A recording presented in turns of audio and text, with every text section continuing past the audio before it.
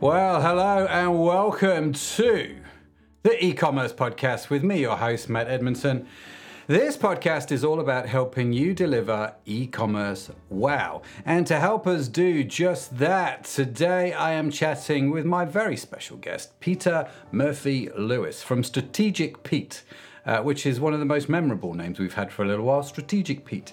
We're going to be talking about decoding the customer journey through research. And of course, before we get into that, let me tell you about the newsletter which we send out every week. If you're a regular listener to the show, just go sign up. Go to ecommercepodcast.net.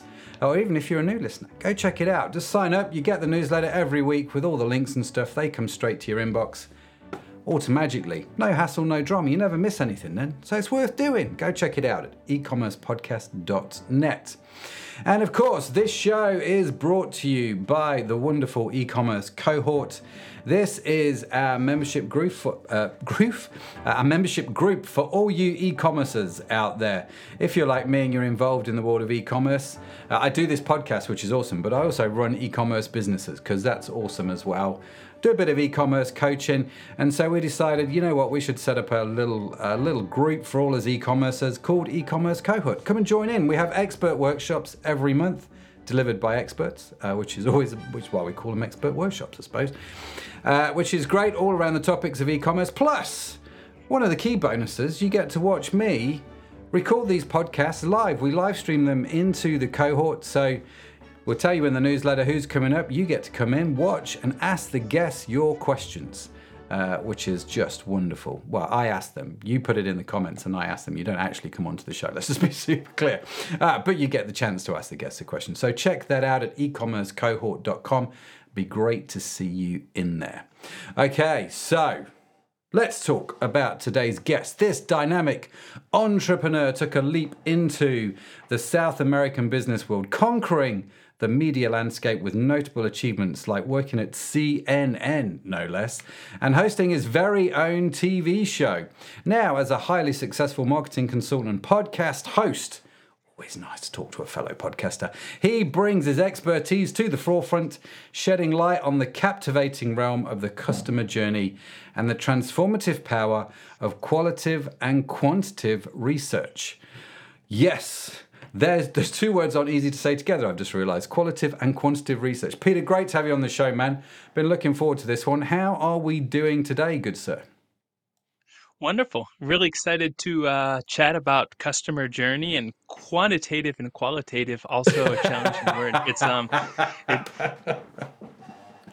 Yeah, absolutely. It's funny, isn't it? We'll just call it the Q and Q data. QQ data.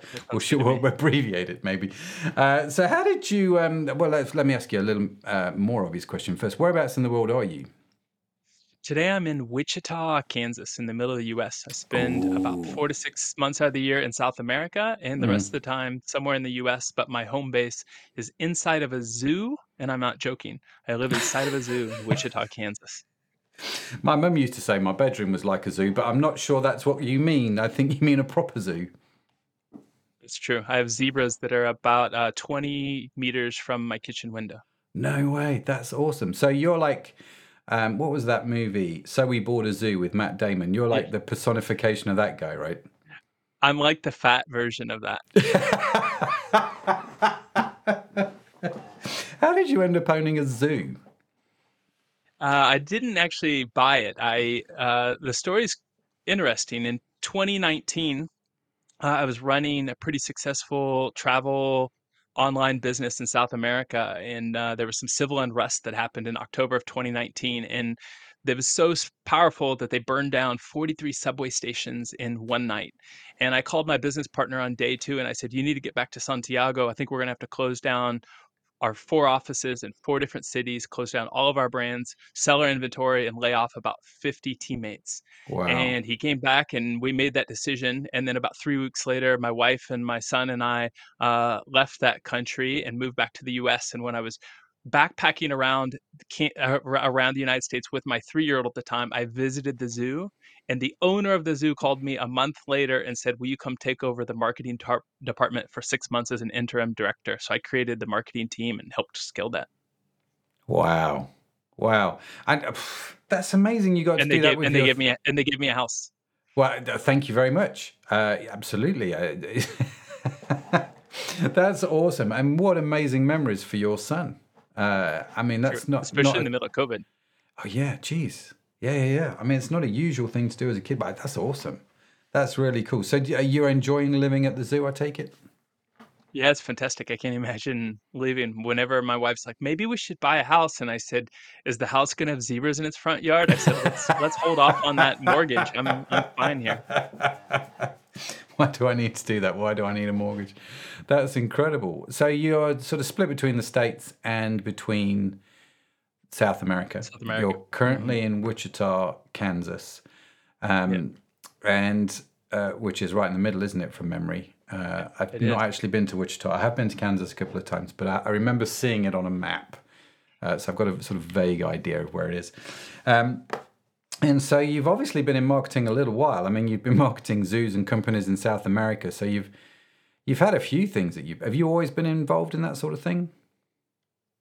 My first company was in 2007, and my business partner and I didn't have any previous experience. I'd never worked in marketing, neither. So we just kind of fell into what was natural. Mm. He did the website. I created, kind of the customer journey and our marketing and our copy and then our products and so forth. And then he eventually took over operations and HR, and I stayed in marketing and sales.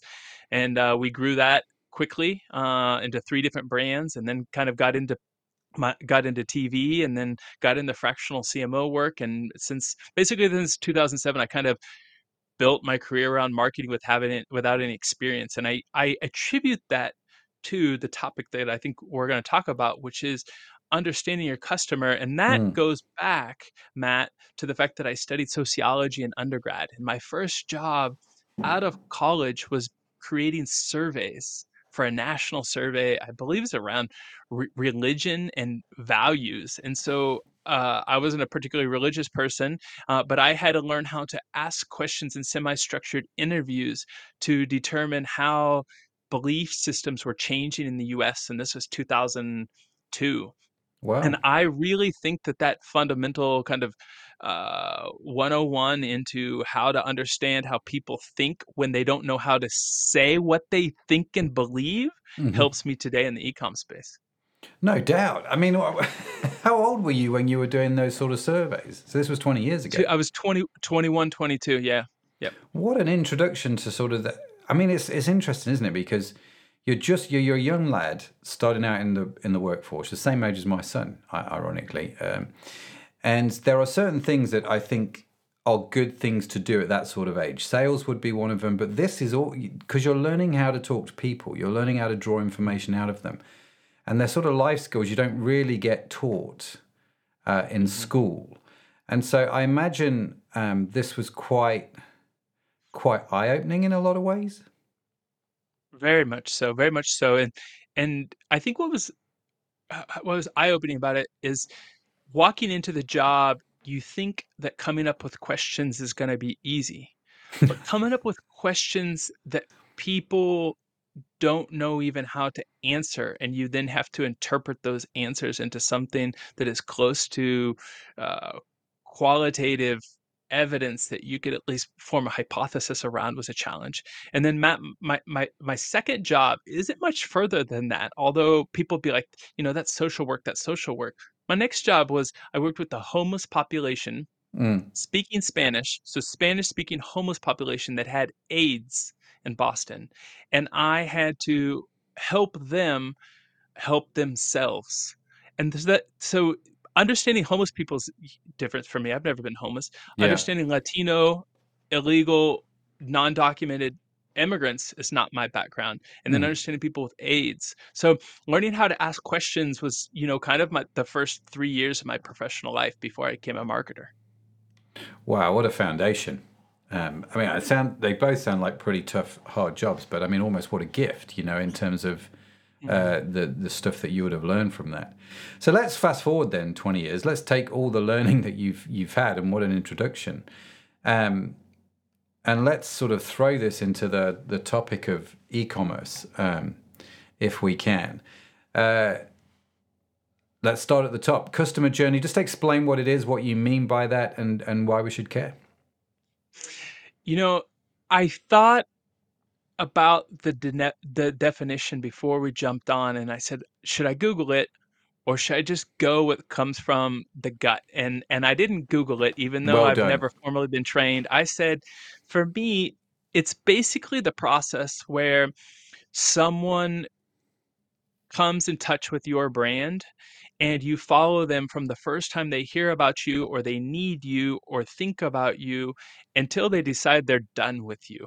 Mm, And that may never end if they're a mm, happy customer. The customer journey never ends. And it may end really quickly if your first impression is bad, if you're bad at ads, if you spend all your money on ads instead of thinking about your brand, mm. if you don't listen to them and they walk away. So it's kind of the first impression until they're done with you is the way that I would describe it too. Like my dad. That's but it's a very, I mean, I can get my head around that. I understand that. It's not complex. And what I like about it, Peter, is there's no 3-letter acronyms in the middle of it, which we love in e-commerce, really. Yeah, we overuse those. It's way too many. So the customer journey then, from first impressions until the grave, for want of a better expression, that whole time that they spend with you. And obviously different customers have different lengths of journeys with you, different experiences and so on and so forth. And I mean, it's an obvious statement to make. And I guess in some respects, this is a silly question, but again, I don't want to make any assumptions here. Why should I care about that as an e-commerce entrepreneur? Sure. And I have been asked this question many times. It's the reason why I'm asking. Because there is a belief in some circles where it's just like, I don't care about the customer journey. I want them in, I want to sell them stuff, and I want them gone because it's a high volume business. The customers come and go. Mm-hmm. Mm-hmm. I think that any founder or CTO or customer support or VP of revenue should care about this because one, the more advocates you have of your brand, your product, your service, the less you spend on ads. Mm-hmm. So right away, there's a ROI, there's a return on Yeah. investment that's just basic understanding. You can maximize profits, even just with that one person, right? So if you're paying attention to what they want more of and what they're willing to pay more for, you're making more. Mm. And like I usually the thing that I walk into as a consultant, the first thing that I see that's kind of a blind spot for founders or CEOs or executives is they haven't talked to their customer in a long time. As you grow, you get 2, 3, 4, unfortunately, sometimes 5 steps or layers away from your customer. And people often think your customer once they've purchased. So like you want to see the survey afterwards. I'm talking about the survey when that you ask them how they first heard about you. So Mm-hmm. like I have a new client that I'm working with today, and he says, what's the first thing that you want to do? Do you want to interview my team? Do you want to look at profit my profit and loss? I said, no, no, no, just every single new customer you have that purchases, whether it's their $49 product or their $4.99 product, I said, I want to be on the phone call and we're going to act like it's a chargeback service or we're going to act like it's a customer support. And then I just want to ask them 2 or 3 questions. And then you got to do that every stage along the way with Mm-hmm. the person who refunds, the person who returns, and so forth. And I just think if you set that system up, you're setting your system, your company up for success in the long term. After you do it for the first 3 months, I think you can go back to doing it once a year. It's not any different than I've heard the story that Jeff Bezos makes every single customer, every single employee work 1 week out of the year in customer service. I don't really think it's any different than that. You should think about your customer journey at least once a year. So I couldn't agree more on the whole customer journey thing for a number of reasons, which I'm sure we're going to get into. I'm intrigued by this. Is you're going into a new company. Your first response is not to talk to the staff; it's talk to the customers, which I actually quite like. That's quite nice. Did I understand it right that you're doing those calls with the CEO, or you're doing them solo? if the CEO has time, I would love to have them join. Normally, they're too busy. If they're bringing me in to help with something, they're either putting out fires or they're letting people go or they're trying to scale a team and they don't have time. If they will, I would love them to. But I do record them and then I highlight those options and I go through their case studies and do new case studies. But Hmm. like right now with this new client, I'm just doing it essentially with their customer support rep to make sure that we're not getting chargebacks and so forth. Okay. What do you mean by a chargeback? Like people who will sign up for the product and then they'll use it for 7 days. They'll download free data or Right. download the service, and Hmm. then they'll tell their American Express card, "Hey, I didn't pay for this. I didn't want this," or they'll fight it. Yeah. Okay, fair enough. So you're calling new customers. So you get 5 new customers that day. You're on the phone with them, regardless of what they purchased. And then you said you're asking them 2 or 3 questions. Everybody listening to this has gone, what are those 2 or 3 questions you're asking them? Yeah. So I usually go in with a bigger objective. So Okay. I try to ask the executive team. I said, how certain on a scale of 1 to 100 are you that you are charging the right price for A product, B product, C product, D product? And generally, they'll say 80 or 90% on one, 50% um, confident on another. So I'll go into especially the products where they aren't confident, and I will assume that they are undercharging Right. right away, that there's Okay. something that the customer be willing to pay 2, 3, 4x for. And so my first questions will seem pretty basic, kind of 101 sociology, but about my fifth question is going towards the pricing. So my first question would be like, you know, uh, how did you first hear about us? And then I'll shut up and don't give them options. Like Yeah. this is something that HubSpot will teach you over and over. Don't force your new customers to tell you how they heard about you so you could put it into an Excel.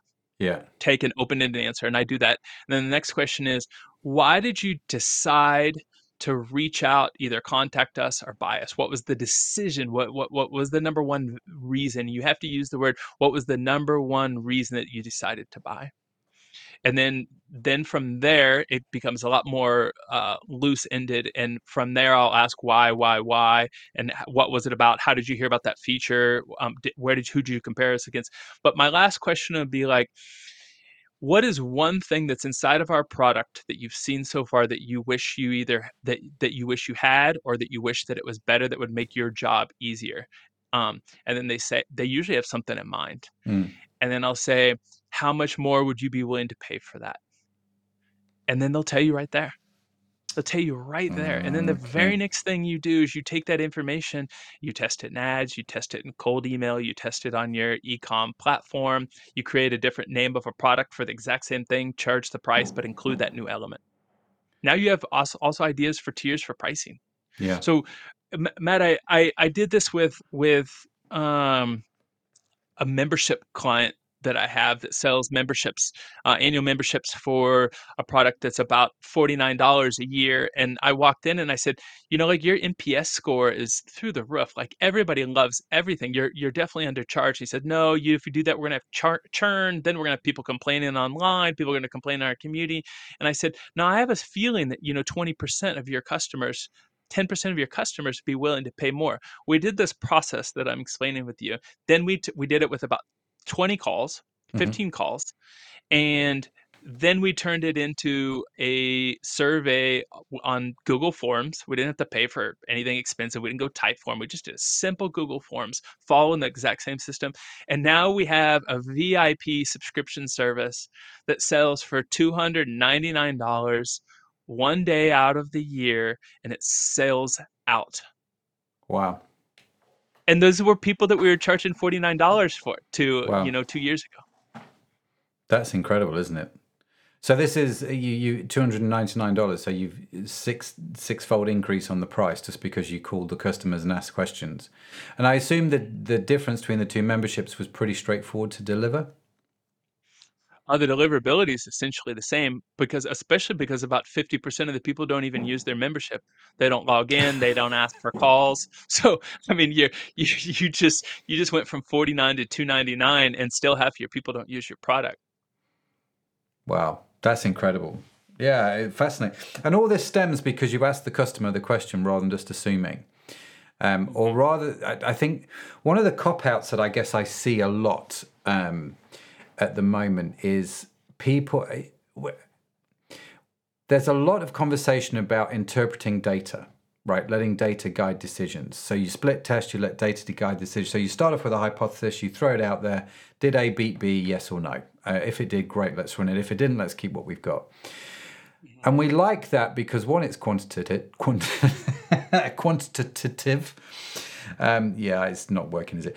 And two, I think it requires, in some respects, less effort because I don't have to talk to the client. I think a lot of people get into e-commerce so they don't actually have to talk to the end client. I agree 100%. Yeah, so here you are telling people to talk to the end client. I just wonder how many people listening to the show are just breaking out into a cold sweat right now. But there's some very real benefits to doing that, one of which you've just highlighted with that membership company. Yeah. Yeah. I would tell them if they're terrified of doing that, don't worry. Call a 20-year-old sociologist who's taken 2 years of sociology classes and they can listen to this, transcribe it, and do it for you. Go get a student. That's what we tend to we say that a lot in our office. We need someone to do this. I was going to go get a student. We live in a student town, so students are great, and well, most of the time they're great. So I like that. Go get a 20-year-old sociologist student. Is this so? Let's take a few different companies and let's think about how this could work practically, Peter. So, the companies you're going into, like that membership company, are going to be what I would call an SMB, a small, medium-sized business, right? They're going to have anywhere, I guess, from 5 to 20 employees, something around that. They're going to be turning over, I guess, 500,000 up to sort of 5 million online, right? So, in those size companies, you're talking to and you're training the customer service staff. Is that right? I'm not really training. I'm just joining the first phone calls with them, and then I'm taking that information, which is very qualitative, right? Like I couldn't prove anything on it. I couldn't write a master's thesis on it. But if you're intuitive, if you have some emotional intelligence, you can take that information and take it back to the CEO and say some changes need to be done. Like if you take to him 10 calls where five of them say, "Hey, I would pay 3x for this feature." And then you say to him like, how hard is it for you to deliver this feature? And he goes, not hard at all. Well, now you got his attention, right? So, Mm. and then customer service is can then be trained to take that, that initial process into something that could be checked quarterly, or once a year type of thing. But you've run from there, and then you start designing new prices and programming around that initial customer journey, and then you go back and you check it again. Okay.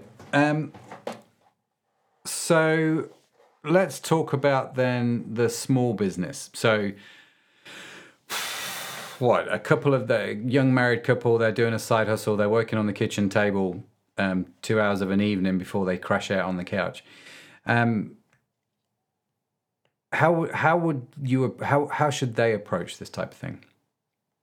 I would start off, if they don't have much time, I would start off by asking them, do you have an idea when you have a happy customer, a happy buyer, over your unhappy customers? Either they were on your page for 10 minutes and they purchased right away, or they added two things to their cart faster than anybody else. And everyone has like kind of like, yeah, I think that is. I said, okay, are you willing to give them half of that product back if they'll spend 20 minutes with you on the phone? Yeah, of Hmm. course. If that information is going to help you sell more, either sell more volume, improve your margins, whatever that is, increase your revenue, whatever it is.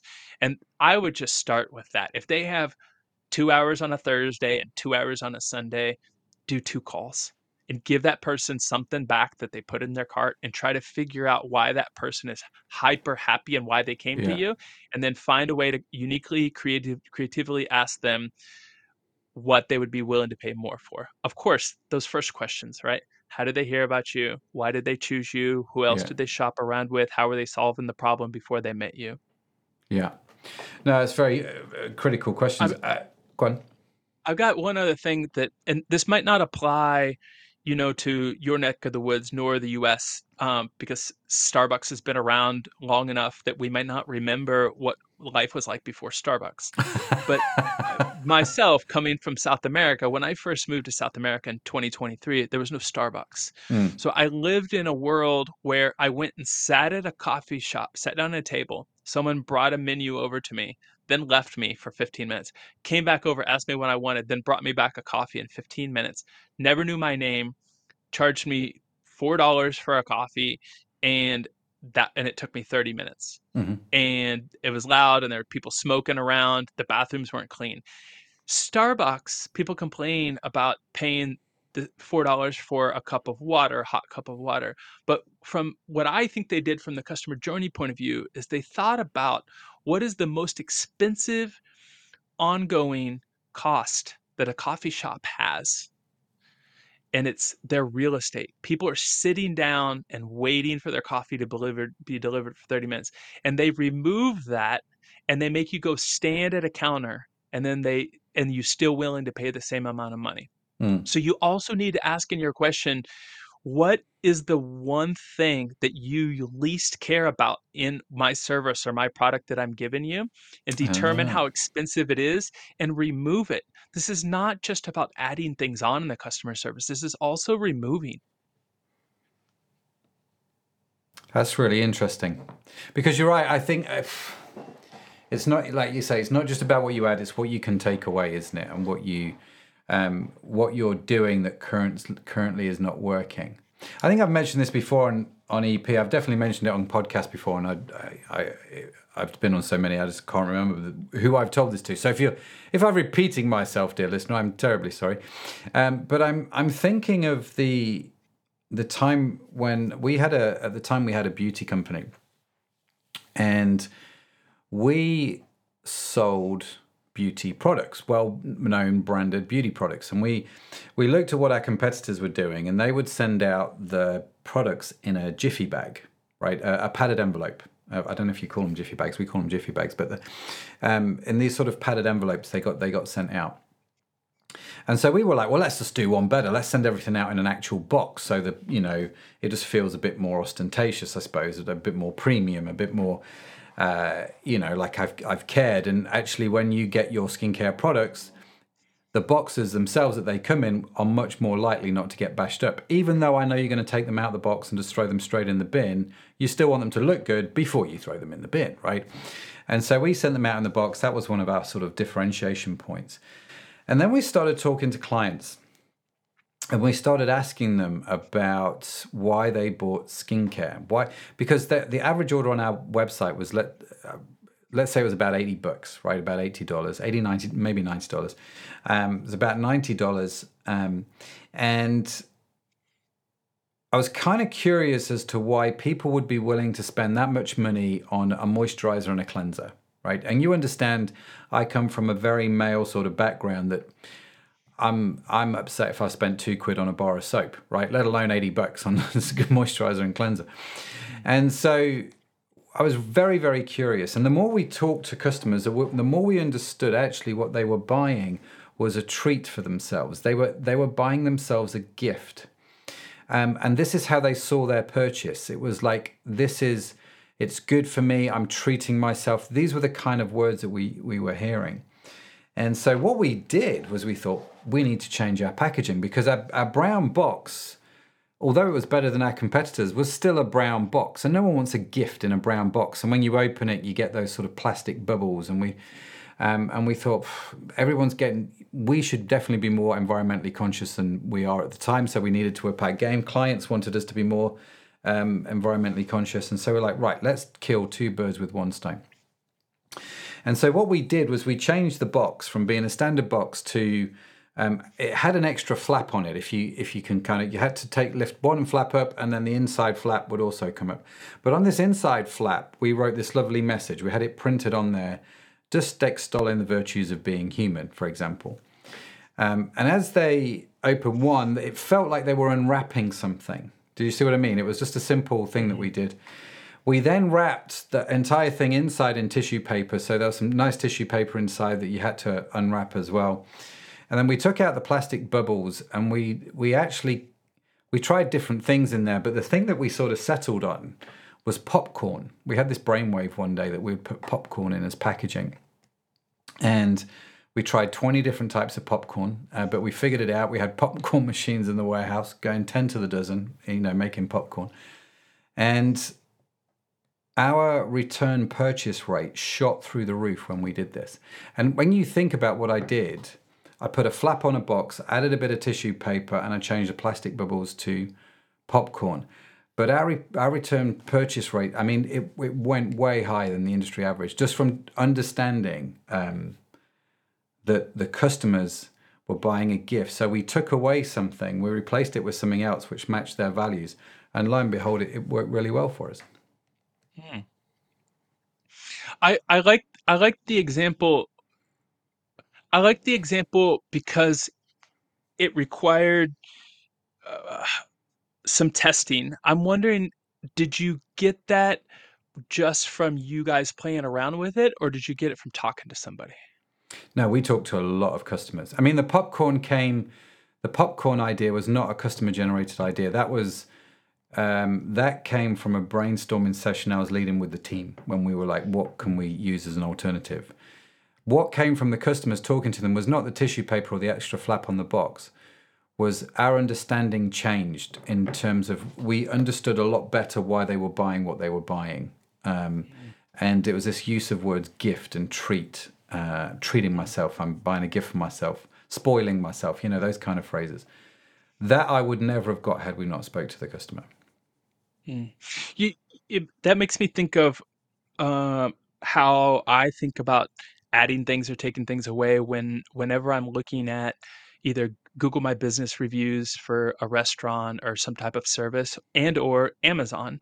Mm, I always look at the reviews and I look at the categories because Google and Amazon group reviews into categories. So like, let's say you're buying beard cream. Well, it groups all of those reviews together and it says, you know,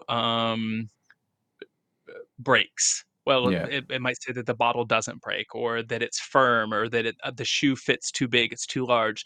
So I always pay attention to those categories, and you can think about what you're focusing on from a branding point of view by the number of reviews Hmm. in that category. Think of those categories, come up with synonyms around with it, and then package it in different ways. That'll also tell you what you can take away, right? Like, Yeah. let's say that the most expensive thing that you have in your beauty product, Matt, um, is the packaging. And none of your reviews, you got 5,000 reviews and none of them say packaging. Well, then you need to think, well, maybe I need to do something a little bit more in depth because my packaging is really expensive and it's not showing up Yeah. any of my reviews. Yeah. Yeah, that's an interesting point, isn't it? You reminded me of a chat we've had on the podcast, Norm, Norm Farrar, we were talking about Amazon, and one of the things that he does is he goes through the Amazon reviews for a product. And I think he gave the example from memory of a kitchen knife, like a chef's knife. And he was like, you could go on there and find one for like 20, 30 bucks. Look at the reviews, look at what people are saying, look at what's missing, look at how you can improve the product based on the reviews. He'll go then and get a knife manufactured, adding the bits in the reviews and taking the bits away that they're complaining about in the reviews. He'll put it on Amazon for 130 bucks and he'll clean up, right? And that's his whole thinking is sort of going through the reviews like that and just taking that data, throwing a product on and seeing what happens. Uh, Yeah, clever, isn't it? In a lot of ways. yeah. So we've got some. You've given us some great questions to ask people. What sort of workflow should we be thinking about? In what sort of system? I think you used the word system when you started talking about this. What sort of system should we be thinking about as a company setting up here to help us do this, do it well, and do it continually? I would say if you're, a mom and pop company that has at least $1,000 a month coming in, that you need to think about what your objective is and what Hmm. is your anti-objective, right? So if your objective is revenue, what's what's the worst thing that could happen if you get that objective? Your review average goes down, you quit getting positive reviews, and then you need to create a semi-structured interview process in that customer journey for you to determine how you're going to get to that objective without actually doing the opposite as well. Right? That's where I would start. If you're a successful e-com business, and you're doing 500,000 and you're profitable, I think this is even easier for you to do. You're going to get information more quickly. Your customer journey is much more sophisticated. You have the analytics, you have the Google analytics, you have the paid analytics, right? You have the review analytics. And then you, just as an executive or the owner, you need to come in and you need to get your hands dirty for a week Yeah. and build out the process before you jump in, right? Which is related to the objective. When I write about customer journey and I talk about customer journey enough at conventions and so forth, people will reach out to me and they'll send me their survey. And the very first thing that I'll say is, "What is your goal?" And they Hmm. haven't prepared their semi-structured survey with Hmm. a goal in mind. They've asked a bunch of questions that they can already get from their existing data, like, Hmm. "Are you a happy customer?" Well, I can tell from my churn data. Don't waste a question. Are you a Yeah. happy data Yeah. customer? Right? Don't ask if on a scale of 1 to 10, how likely are you going to recommend? Like, use that for a different moment, right? You only Hmm. have a couple questions to get to it. Then once you have fine-tuned that process, now you need to turn it into something that you do at least once a year, almost like an NPS review. So this is not something you're doing all the time, or the team aren't doing this on a regular basis. It's just like, what, 1 week out of the year, I'm just calling 20, 30 people? That's what I would do, and I would mainly think about it when you have when you think that a product is either underperforming or that you have a new goal and you're not certain about how to do it, right? So if you have a new goal around a new territory, or about modifying your product or lowering your prices or whatever it is, you need to talk to people first. You need to get over that the fear factor, the analysis paralysis of too much data, not enough data. Just go to the Yeah. person. But the key is the questions, right? But I mean, I feel like there's enough out there on Google that you can dissect what to do and what not to do based on what we've been chatting about today. Yeah, totally. And ChatGPT will write them for you, to be fair. The Sure. I'm intrigued here actually because one of my e-commerce companies is a supplement company, right? Health supplement company. And we have been talking internally about the packaging that the supplements come in. Okay. And changing that packaging because, like everybody, we're trying to be more environmentally sustainable. We're thinking about the environment a lot more. Now, the packaging we have is very good in the sense that it's sort of like a plastic type product made from cane sugar, which makes it biodegradable in about 10 years. So it's actually quite good. It's also recyclable. So the packaging in itself has got some good credentials, and I think we tell the story well on the website. But when you look at a picture of it, it still looks like white plastic, and we're kind of thinking, do we want to change it? So I've thought about glass, for example, and the guys in the fulfillment warehouse are like, there's no way we're sending stuff out in glass because it's a nightmare internationally, etc., etc. So there's all kinds of things going on, and we've been batting around tins and refill pouches and all kinds of things in the office. What I'm thinking here, listening to you talk, is before I make any further decisions, I need to get on the phone to about 20, 30 customers over the next week and get some feedback, right? I would. And I don't know. This goes back to our very first thing that we talked about, where I worked in surveys with people about their religious beliefs. Mm. I don't know if people are going to be able to answer the question that is going to actually help you determine if it's going to impact their behavior after you make a decision. I think that I would probably go about your question in a roundabout way by asking, on a scale of 1 to 10, how ecological do they consider themselves? Hmm. And then I would ask them, if they answer, like 7, 8, 9, or 10, then I would ask them how that impacts you in your day to day. And I would ask them a couple more extended that would break out there, because you're going to get a lot of answers in the survey, if you ask them up front, that actually isn't true based on you're not going to see an impact on their behavior. And Right. I think that it's because it's trendy. It's because sometimes we don't even understand in our unconscious and our subconscious why we're purchasing, what our Hmm. behaviors are. Right? I mean, even you and I as marketers, we buy stuff on Black Friday, and we Mm. shouldn't fall for those, but we still do it. Every So, year, yeah, so yeah. yeah, yeah, and I still, like, I consider myself sustainable. I still buy, a styrofoam cup, and if you asked me why, I can't answer why. There's Mm. something deeper than that. Yeah, that's interesting. And I think you're right. I think there's a real interesting one, isn't there, between our subconscious thinking and our actual conscious thinking. And our conscious thinking is what we say, our subconscious thinking is what we do, how we act, how we behave. And so I like what you're saying there, because actually the questions are, I'm asking you questions more about your subconscious, about how you act and behave, rather than what you. So I think if I said to somebody, do you try and live a, sustainable life? Well, they're going to say yes, aren't they? Because why would they say no? Because they come Mhm, across as the bad guy straight away, don't they? If I ask a mhm. question like that. So I think I like what you say And about the you all phrasing of it. in at least in the US, where we're not nearly as advanced, from a sustainable point of view, like I would say we're light years away from Europe. In the US, it's more about the image and how we feel from when people think we're sustainable. Hmm. So, for example, like this brand, I think it's called like Love. Let me see real quick. Love Your Melon.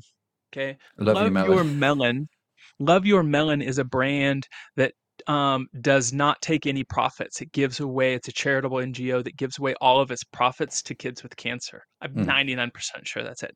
Like, so for me, wearing that is more about other people knowing that I'm buying that type of Yeah. product. So, and I don't think that that's, I don't think that can't translate across to other countries. Mm. There's also some imagery around it. So if that's the path you're going to go because you believe in it, which is great for you, Matt, also make sure that it lines up for an emotional benefit for the person who might not truly be sustainable, but it makes them feel better that they're supporting you. Yeah. That's really powerful. Really powerful. I'm going to ponder that, Peter, and I'm going to think that through a little bit. Like, how would I phrase those questions? I guess one of the questions would be, I'd have to test it out on a few people.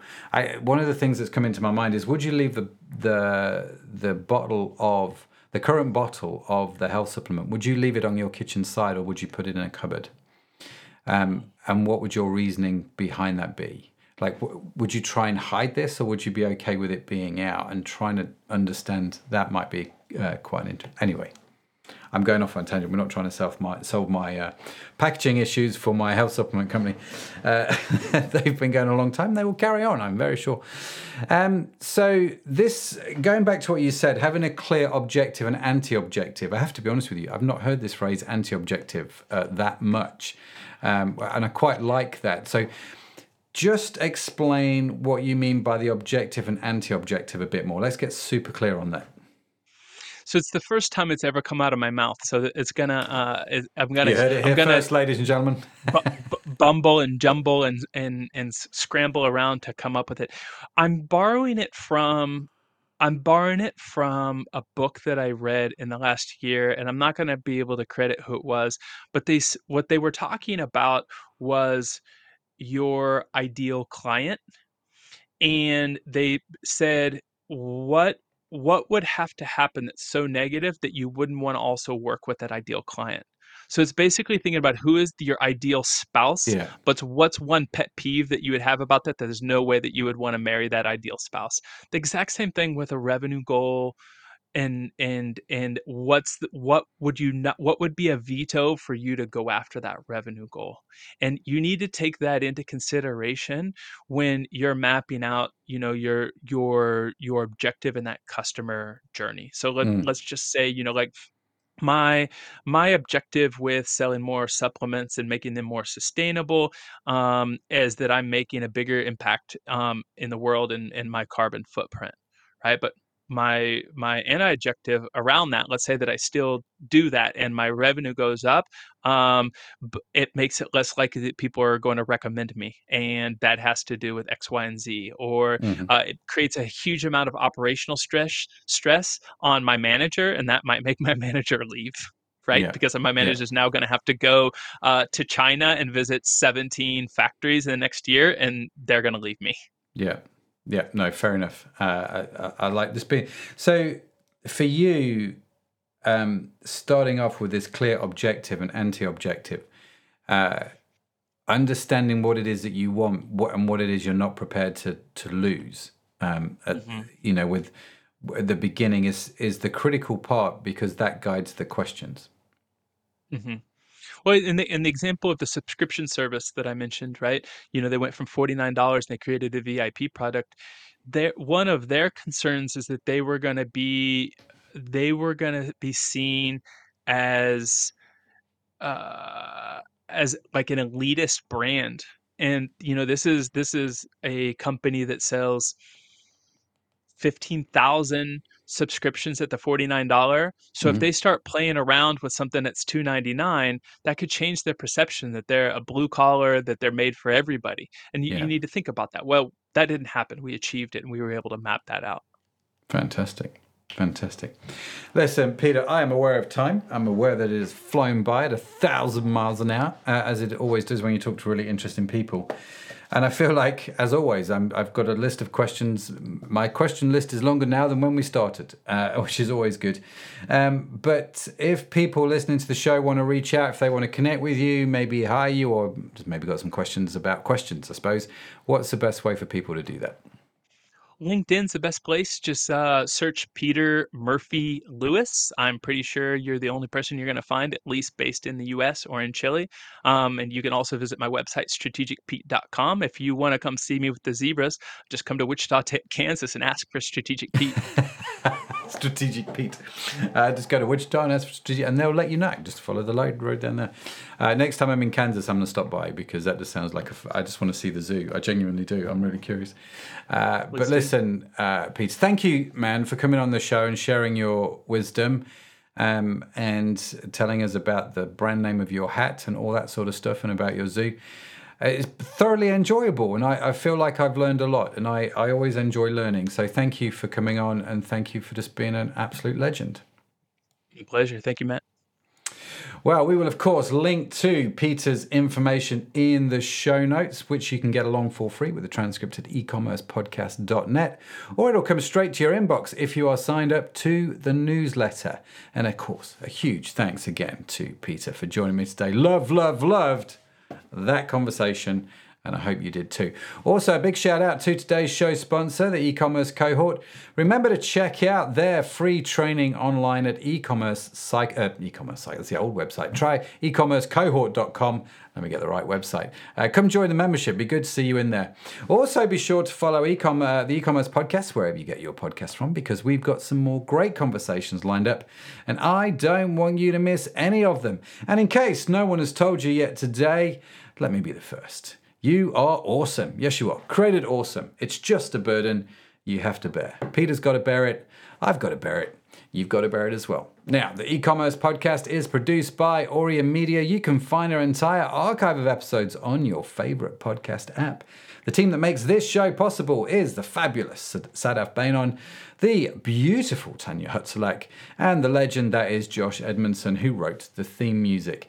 As I mentioned, if you would like to read the transcript or show notes, you know where to go. ecommercepodcast.net. Sign up for the newsletter.